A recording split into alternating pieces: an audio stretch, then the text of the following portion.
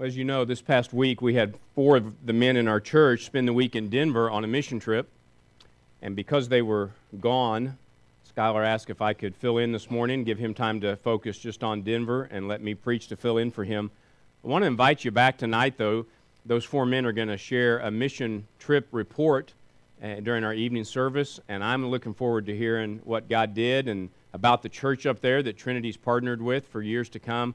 And so I invite you back at 6:30 to hear from our men who spent the week in Denver. Several years ago, I was talking to an older gentleman who told me that he has trouble sleeping at night, and it's not because he can't get comfortable, it's because all of the thoughts bouncing around in his head keep him awake at night. He can't seem to turn his mind off to be able to rest. I wonder if you're ever like that.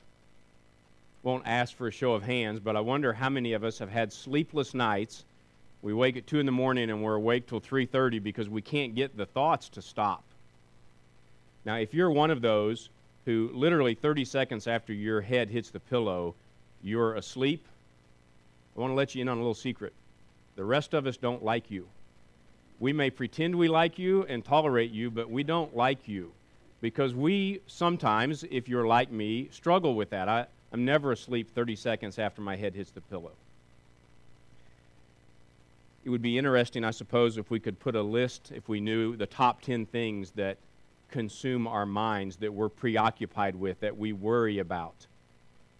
It might be very different. My list from yours might have nothing in common. But probably that happens to you. You have daily pressures that create some anxiety, and you think about them through the day, and maybe even they keep you up at night because you can't just flip a switch and turn them off. We are told in 1 Peter chapter 5 to cast all our anxieties on God because He cares for us. But church, the very fact that the Bible needs that command, to command us to cast all our anxieties on Him because He cares for us, that shows us the fact that it's very natural for us to have those anxieties that we want to carry and not cast on Him. It's one of the most natural things in the world to have things that we worry about and we're preoccupied with. Rather than asking you what preoccupies your mind and may keep you up at night, let me narrow the question just a little bit. If I were to ask you, rather than what keeps you up at night because you can't turn your mind off, if I were to ask you, do you ever have anything that keeps you awake at night because you're worried and preoccupied about it that's church-related? I wonder if we ever have that happen. Church-related concerns and worries and preoccupation that cause us to lose sleep, or we get distracted during the day because they're heavy on our hearts. Do we care enough about God's church in general, capital C, all of God's people? Or do we care enough about Trinity Baptist Church in particular that we feel the weight of it? That we think about things and we can't seem to turn them off? They're real concerns. They're actual anxieties that we have about God's people or the church. Or are the things that preoccupy our mind more just about us rather than the things of God? I'll have to confess to you that I have lost sleep over church things. And I'll be honest, sometimes those things have been terribly, terribly shallow. Other times, they've been more reasonable. I remember several years ago, Wendy and I have talked about it since then, I stayed up late one night reading an article in World Magazine, which is just a phenomenal Christian magazine. And the article, several pages long, described what the church in North Korea was facing. And I read through what believers over there go through. And one of the people they had interviewed was a believer who had spent time in a North Korean prison because of his faith. And when he escaped, they interviewed him. And at the end of the article, he had sketched out, and they had copies of it in the article, some of how they tortured believers in North Korean prisons. And I remember not being able to sleep that night. It was at least something a little more reasonable as I thought about the church in general and God's people and what they went through there while I tried to sleep in a very comfortable bed in a free country.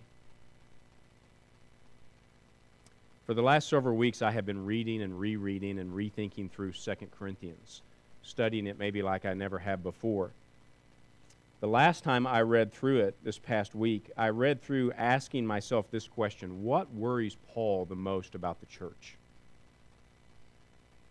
What keeps Paul up at night as he thinks about the church? And is it anything at all like what might keep Doug up at night?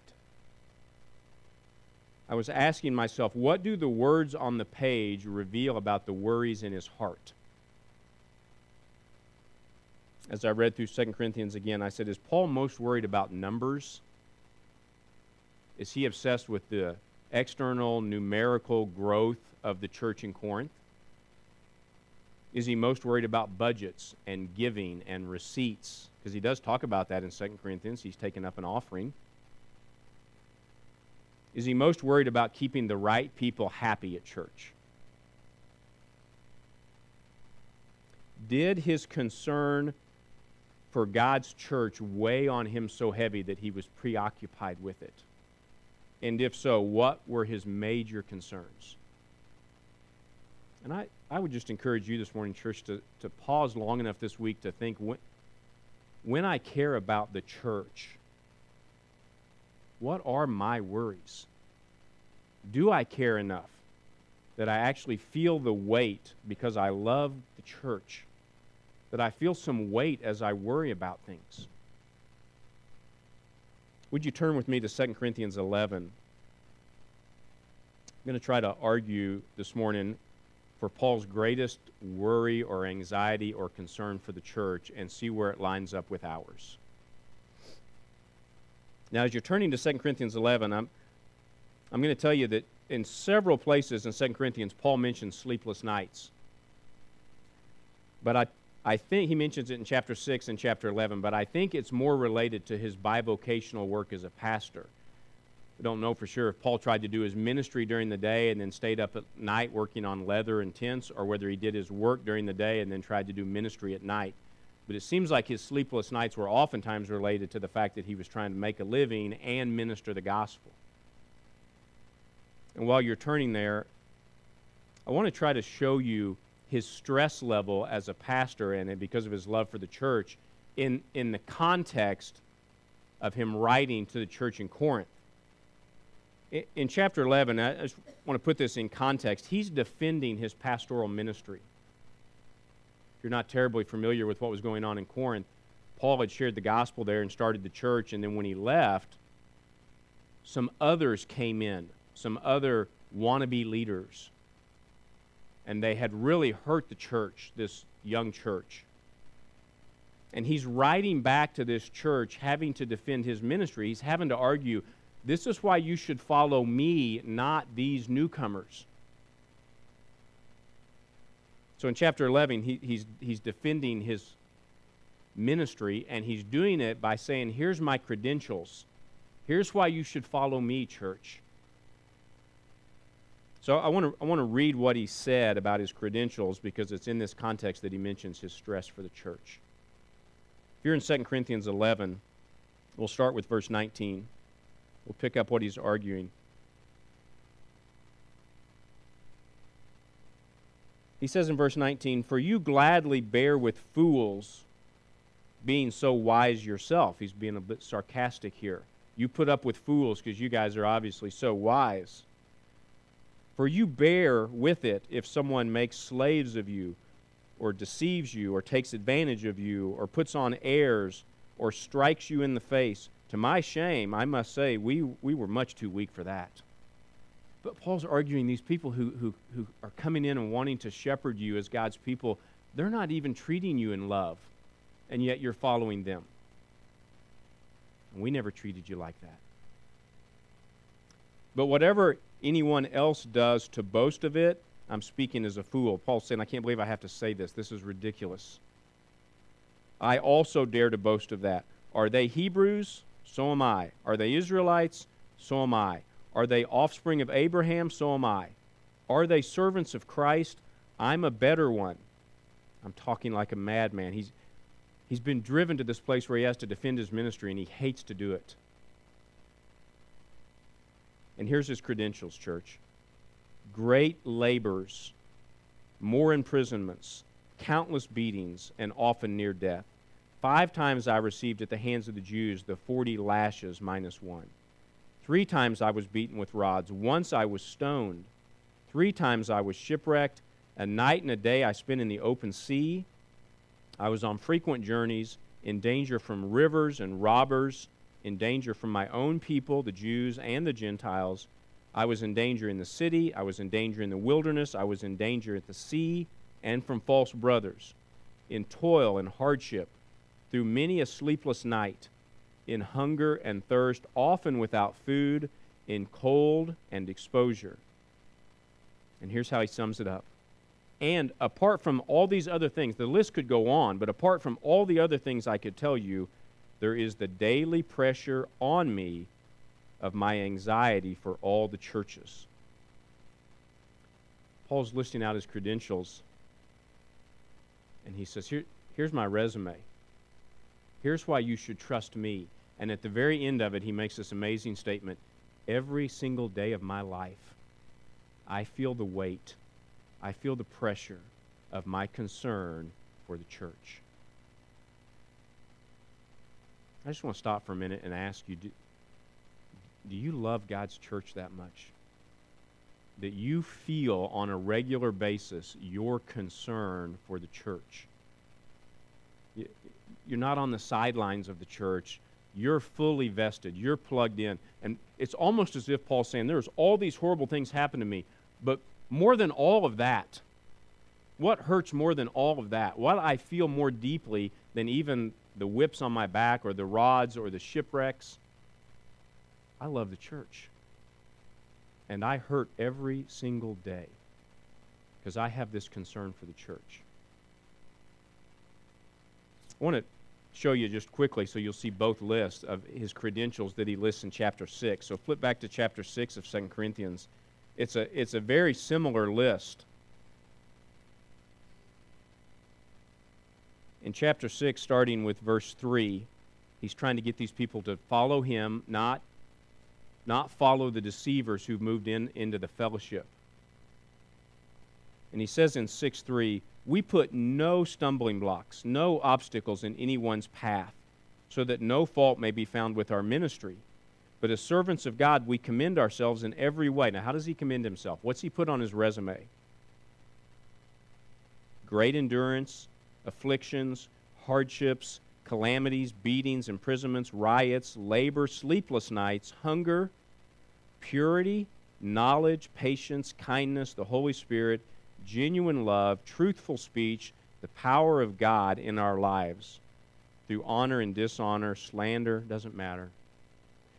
In chapter 6 and chapter 11, here's what Paul's saying. Church, I'm begging you to not follow these false teachers. I'm begging you to follow me, and here's my credentials.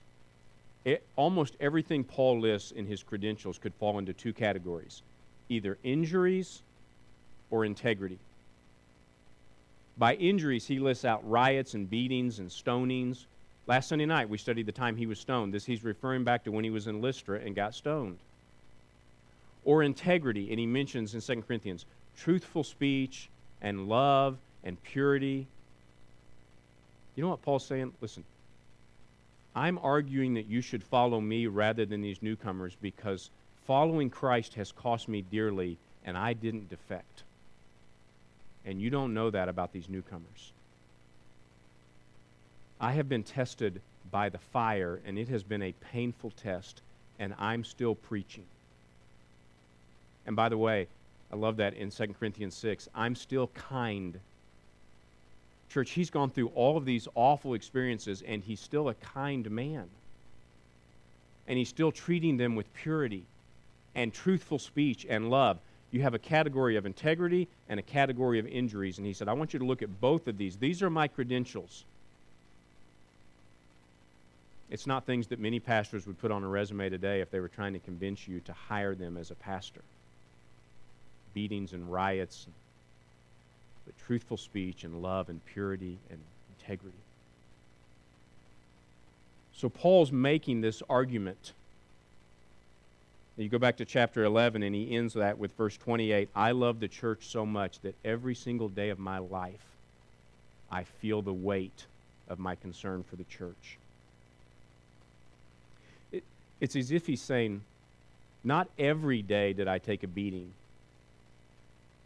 but every day I did feel the weight of my concern for the church. Not every day was I shipwrecked, but every single day, not a day goes by in my life that I don't love God's people so much that I feel the weight of what it's like. So when I came across that in chapter 11, I just began to ask myself, what is your great concern that you feel more heavily than all these other things? What is it you feel so heavily for the church? So if you're still in chapter 11, look back at verse 1. I think he actually gives us his greatest concern. I have no doubt he had many, but I think his greatest concern for the church comes in that very same chapter in verse 1.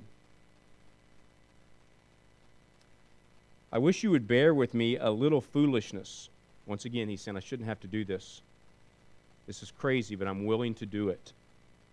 Do bear with me, for I feel a divine jealousy for you, since I betrothed you to one husband, to present you as a pure virgin to Christ.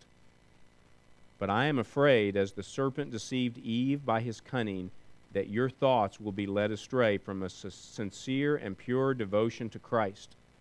For if someone comes and proclaims another Jesus than the one we proclaimed, or if you receive a different spirit from the one you received, or if you accept a different gospel from the one you accepted, you put up with it readily enough. Paul is arguing at the beginning of chapter 11 that he's anxious and he's concerned and he feels every day the pressure for God's redeemed people, now listen, to be pure.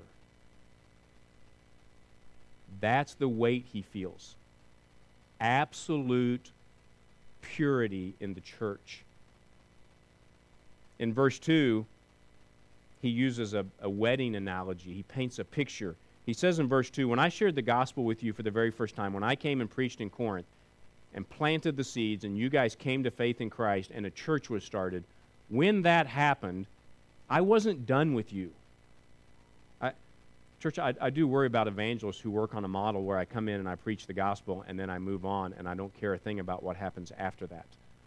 Paul was an itinerant evangelist who cared deeply about the people he led to Christ 3 years ago and 5 years ago. And he says, when I introduced you to Christ, when I tied you to Christ, when by God's grace you came into God's family, I made a commitment. And my commitment was to present you as the church to Christ as a pure, spotless bride. That's a common analogy in the New Testament, that the church is the bride of Christ and Christ is the groom who loved the church so much he died for his bride. Paul's picking up on an analogy that's often used in the Bible to represent us as the bride. But he's saying, I so committed on that day when you came to Christ, I committed to present you one day to the groom as an absolutely pure church. So pure that it's basically, to use Paul's words, like a pure virgin bride. And then he says in verse 3, I'm afraid that's not happening. My fear that keeps me up at night, my concern, is that that's not happening. You're not moving toward that as a church. As a pastor, missionary, and apostle, Paul had this commitment to protect the church. And he says, I feel every day this pressure that that's not happening. I'm jealous for you. You know, people today in churches and pastors today get preoccupied with a lot of different things. They get upset with a lot of different things. They get anxious about a lot of different things. I think there's a group of people today that get anxious and upset and nervous and preoccupied and feel the pressures of all these things. And then I wonder over on the other side, how many of us are over here with Paul saying, my greatest concern, however, is for the absolute purity of the church. Paul says, I feel this every single day of my life. I'm fighting for the purity of the church. Because of the worthiness of the groom, he knows what the groom deserves in a bride.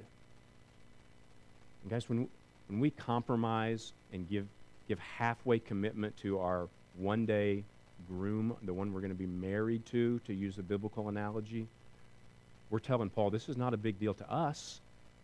Can't believe it keeps you up at night. Can't believe this is the stress you carry every day of your life. I just think we end up drifting over here to getting concerned about lots of other things that aren't unimportant, they're just less important.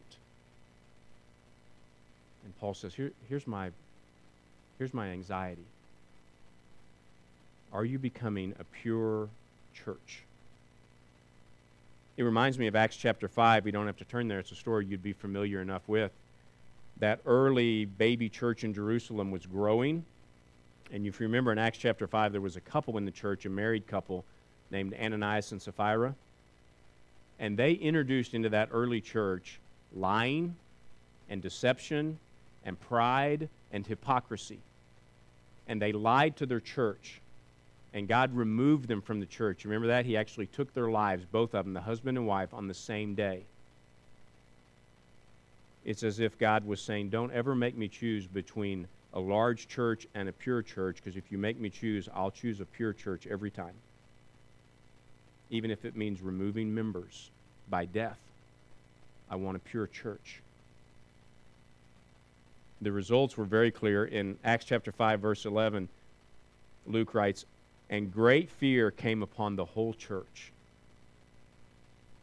And a few verses later, in verse 13, he says, none of the rest of the people dared join them, but they held the people in high esteem. For several Sundays, they didn't have very many visitors at church. The rest of the people feared going to church, but they did hold the church in high esteem. God's actions were hard on the outreach program, but everybody knew that church is serious about holiness.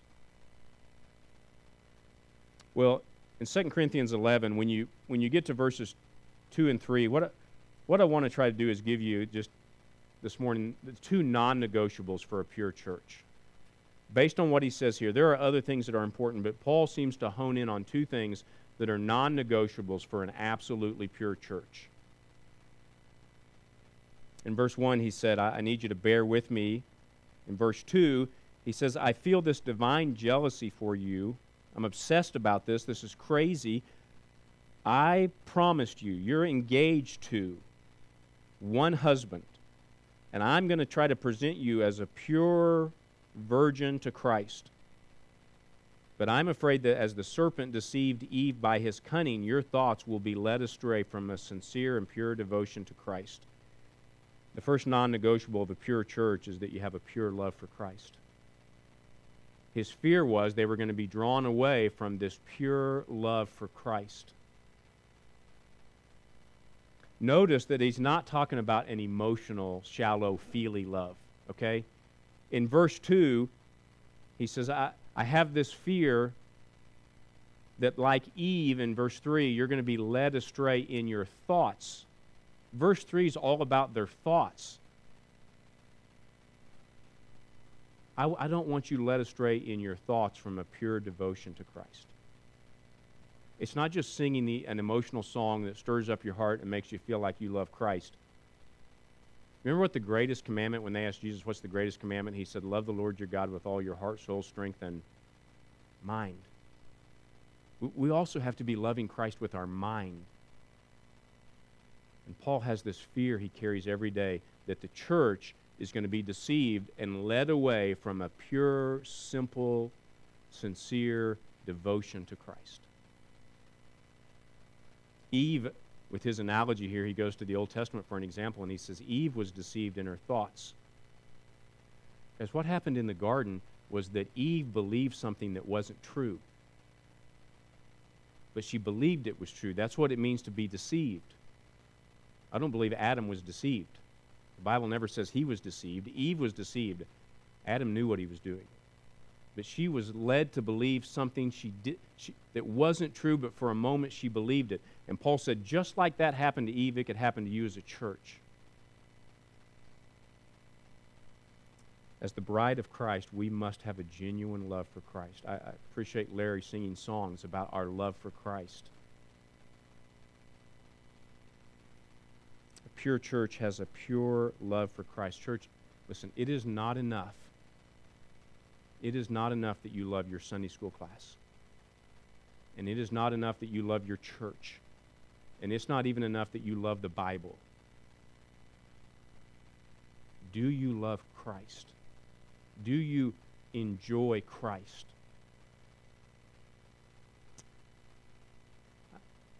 You know, sometimes I have to stop and ask, is it possible for a group of people who've experienced God's grace to stop loving Christ? What would that mean? I have to admit it's possible for churches to stop loving Christ the way they should. When you get to the book of Revelation, God inspired John to write 7 short letters to 7 different churches. 5 of the 7 had defected. Just because there's a faithful church on this corner right now does not guarantee there will be a faithful church on this corner in 20 years. 5 of the 7 in the book of Revelation had defected. And one of the letters, the one to the church in Ephesus, he says, I have this against you. You have left your first love. It's the very thing Paul's worried about with the church in Corinth. You might stop loving Christ.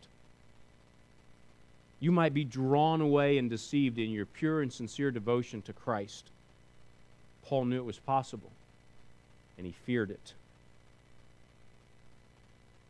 It's so important that in his first letter to the church in Corinth, in 1 Corinthians 16:22, he ends the letter by saying this, if anyone has no love for the Lord, let him be accursed.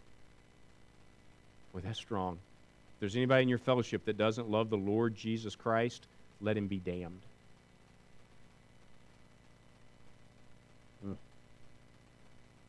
You know, I was thinking about this week as I was studying.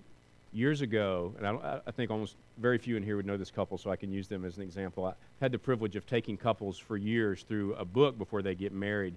And there was an engaged couple that I was taking through the book before they get married, and it's some great chapters and things you need to talk about. And one evening with this couple, I was talking about your faithfulness to each other and your commitment to each other and your actual love for each other.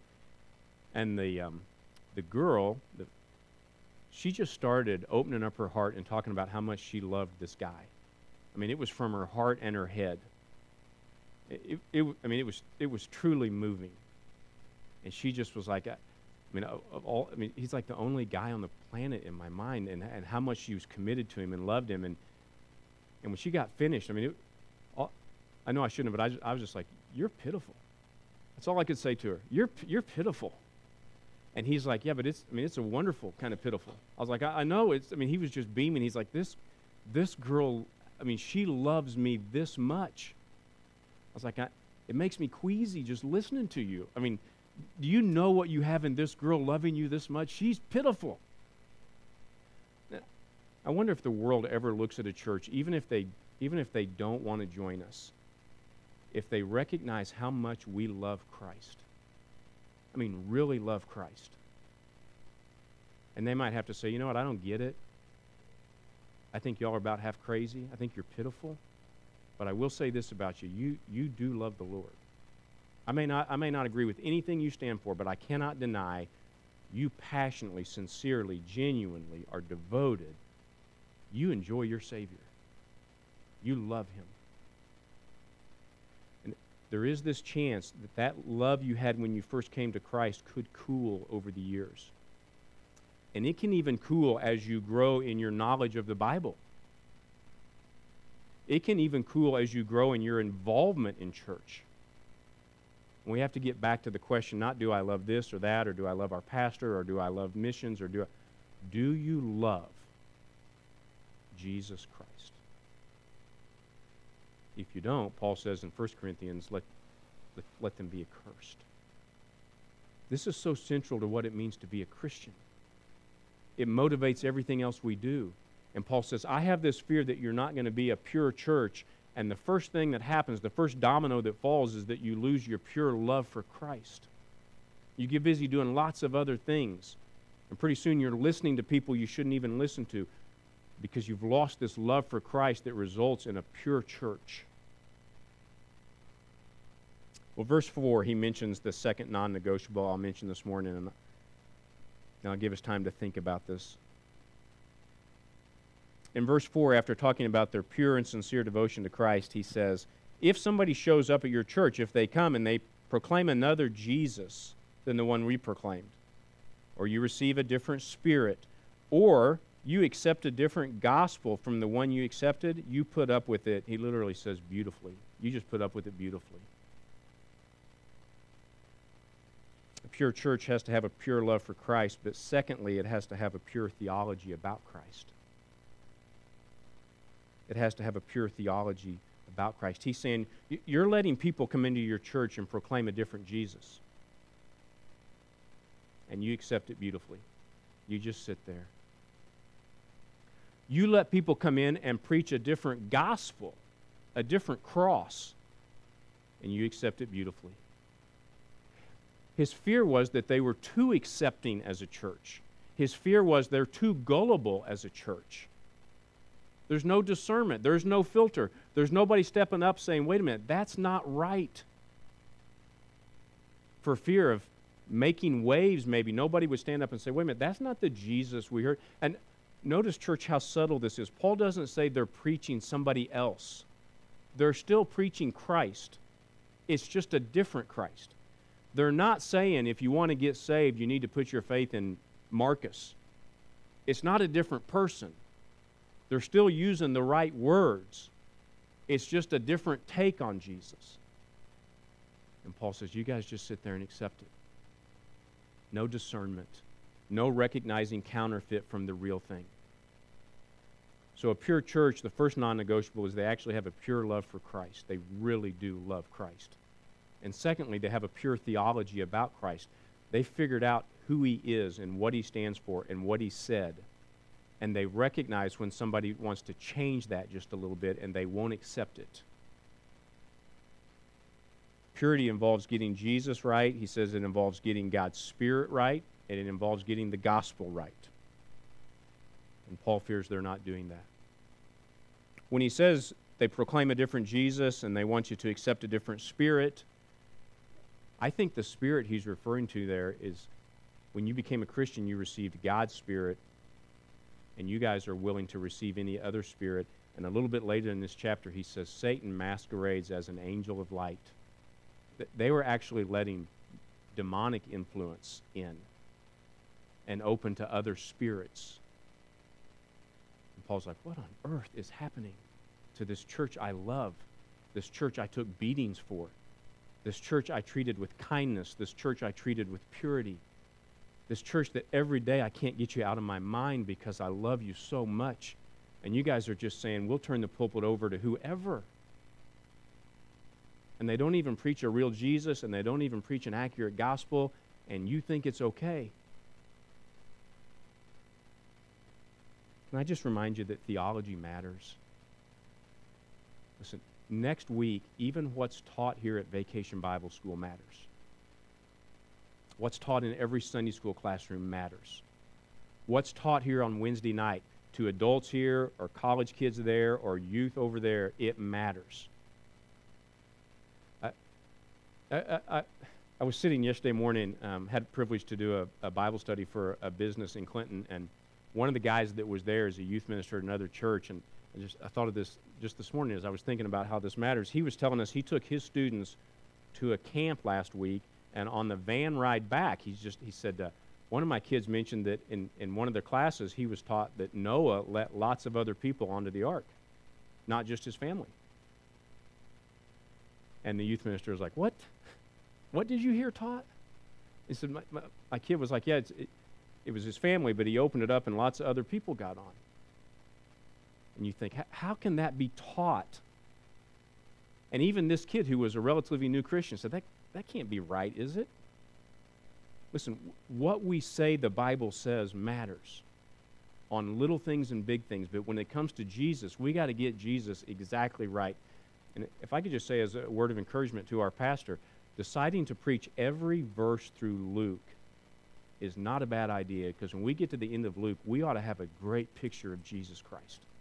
We're not skipping anything he said. We're not going to skip his hard parables. We're not going to skip his miracles. We're not going to skip the confrontations he had. We're going to know what he said and what he stood for and who he was. And if you don't know Jesus by the end of Luke, it's because you're not trying. We have to have a good view of Jesus. Listen, that's the difference between genuine religion and cults. They get a lot of things right, but they get Jesus wrong. And if you get Jesus wrong, I don't care what else you get right. And Paul says, I'm dying for you guys, because you're losing your pure love for him, and you're losing your pure theology about him. So everything that's taught and said about Christ matters.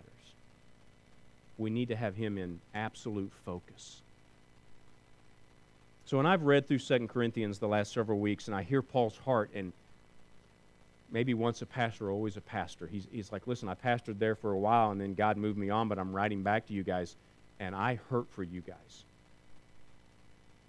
Ministry for Paul was not a career path. It was a place he went to give his life away. And he so loved the bride of Christ. He knew how worthy the groom was. And he's like, listen, we have to be becoming this bride that's going to be in love with the Lord. And we've got to make sure it's the right Lord. And you guys seem to not care. And that's what he's writing. And he gets very firm with them at times about this. So let me just ask you this morning, are you passionate like Paul for the purity of the church? You know, ultimately in this passage in 2 Corinthians 11, he's actually not talking about moral purity. He's talking about love purity and doctrinal purity. When there's so many people today who say, what, churches that preach doctrine and churches that are worried about exactly what the Bible says, and nobody's interested in that. Paul was very interested in that. So I just want to ask you this morning, has God worked a love in your heart for the rest of the church and for God's people that you feel the weight of it sometimes? Church isn't something just that you do on Sunday. You feel the weight of your concern because you realize you're part of this bride thing. And the Lord is so worthy that we want to be becoming a pure bride for him. We in a sense want to be like that pitiful fiance I was talking to years ago who just couldn't quit talking about this guy she was going to marry because she so loved him. Do you love Christ enough that you feel the weight for your church? Let me ask you this morning, has your love for Christ cooled any? Was there a time in your life when you loved Christ more than you do now? You may still love him, but you could look back at a time when you loved him more. You loved him passionately. And you're still active and you're still involved in church, but your personal love for Christ. I mean, when I look at those credentials, Paul's saying, all of these things happened to me, and after all of these things happening to me, I still love Christ. And do you have a good grasp on the gospel and on who Christ is? Does it matter to you that you have a good picture of who Jesus Christ actually is, so you'll recognize if someone comes and preaches another Christ? Do you have a good grasp on the gospel, so you know if someone came and proclaimed a different gospel, you'd be like, no, that's not going to work here. That doesn't belong here. We know who Christ is, and we know what the gospel is, and that's not going to work. And we can say that in love to people who get it wrong, but we have to say it. And in our times today, when everything has to be accepted and everything has to be tolerated, we look so narrow-minded when we say, no, it's got to be the exactly right Jesus and exactly right gospel, and I deeply love him. And when those two things come together, a right theology about Christ and a true love for Christ, you end up with a pure church. And Paul's dying to have a pure church in Corinth. And I hope we are too. But don't lose sight of the fact that it boils down to a love for him. I heard a guy say one time when he had finished about 6 years in seminary, He said, somehow seminary had the effect on me of gaining more and more knowledge, but cooling my love for Christ. 1 Corinthians talks about that. Knowledge puffs up, but love builds up. We have to be careful because one of these is theology, a correct theology about Christ. Knowledge matters. Truth matters. And the other one is this love for Christ. And to keep both of those moving forward. So it's not all just head knowledge, and it's all not just love. It's love based on truth, and it's truth that informs our love. And those two things come together, and Paul says, you can be a pure church. And he was so afraid that the church in Corinth wasn't doing that. Now, you might be here this morning and say, listen, I don't know that I'm part of the church. When you talked about Paul sharing the gospel and inviting these people and connecting them to Christ, that's never personally happened to me. I've never come to the cross and had my sins forgiven and been in Christ and been part of the bride of Christ, loving Christ, following Christ. It's never happened to me. That could happen this morning. Listen, the church collectively is the bride of Christ, but you have to come to Christ individually. And you may have never done that. And when we sing our last song here in a minute as we worship the Lord, our soon-to-be husband, it could be that God would lead you to come down here and take Skylar as the pastor or me by the hand or someone else and say, I need to talk to somebody about what it means to have Christ in my life, to have my sins forgiven, and to be made new. That has to happen to every individual to be right with God. But if you are a believer this morning, I would just beg you to consider what are the weighty things about the church that sit on your heart daily, even, as Paul says? Is there anything that you're so committed to God's church that you feel the weight of these things? And if so, would you take time this morning to say, God, I mean, we sang that song, oh, how I love the Lord, oh, how I love you. I mean, are those just words, or do you really love the Lord? Maybe take this last song just to think through that for a little bit. Your love for the Lord and making sure you have a right view of Him. Would you stand with me as we pray? Father, I'm so grateful for a man who cared about the church and felt the weight of it. People who don't care about the church have no idea what that feels like, just to live every day with this gnawing pressure. What about the church? What's the next danger? Are there any threats to the church? How do we become a more pure church? How do we love Christ more? Every day those can eat at a man like Paul. Those questions eat at faithful pastors. They are worried. They do care. It's not just a job. But God, for all of us who are part of the church, those could all be things that we pray about daily and we're concerned and we feel the weight of them. And God, I thank you for the warning that a faithful church one day doesn't mean it'll be a faithful church in the future. We have to be discerning. 5 out of 7 defected in the book of Revelation. God, that's a real warning to me.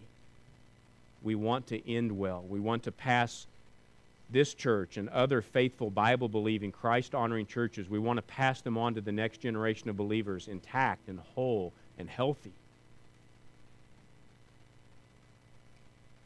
God, make us pure. We are your bride. And we live in a very filthy world. We want to be different. Help us stay true to the gospel. Help us get Christ right. Help us grow in our love for Him every day. In Christ's name, amen.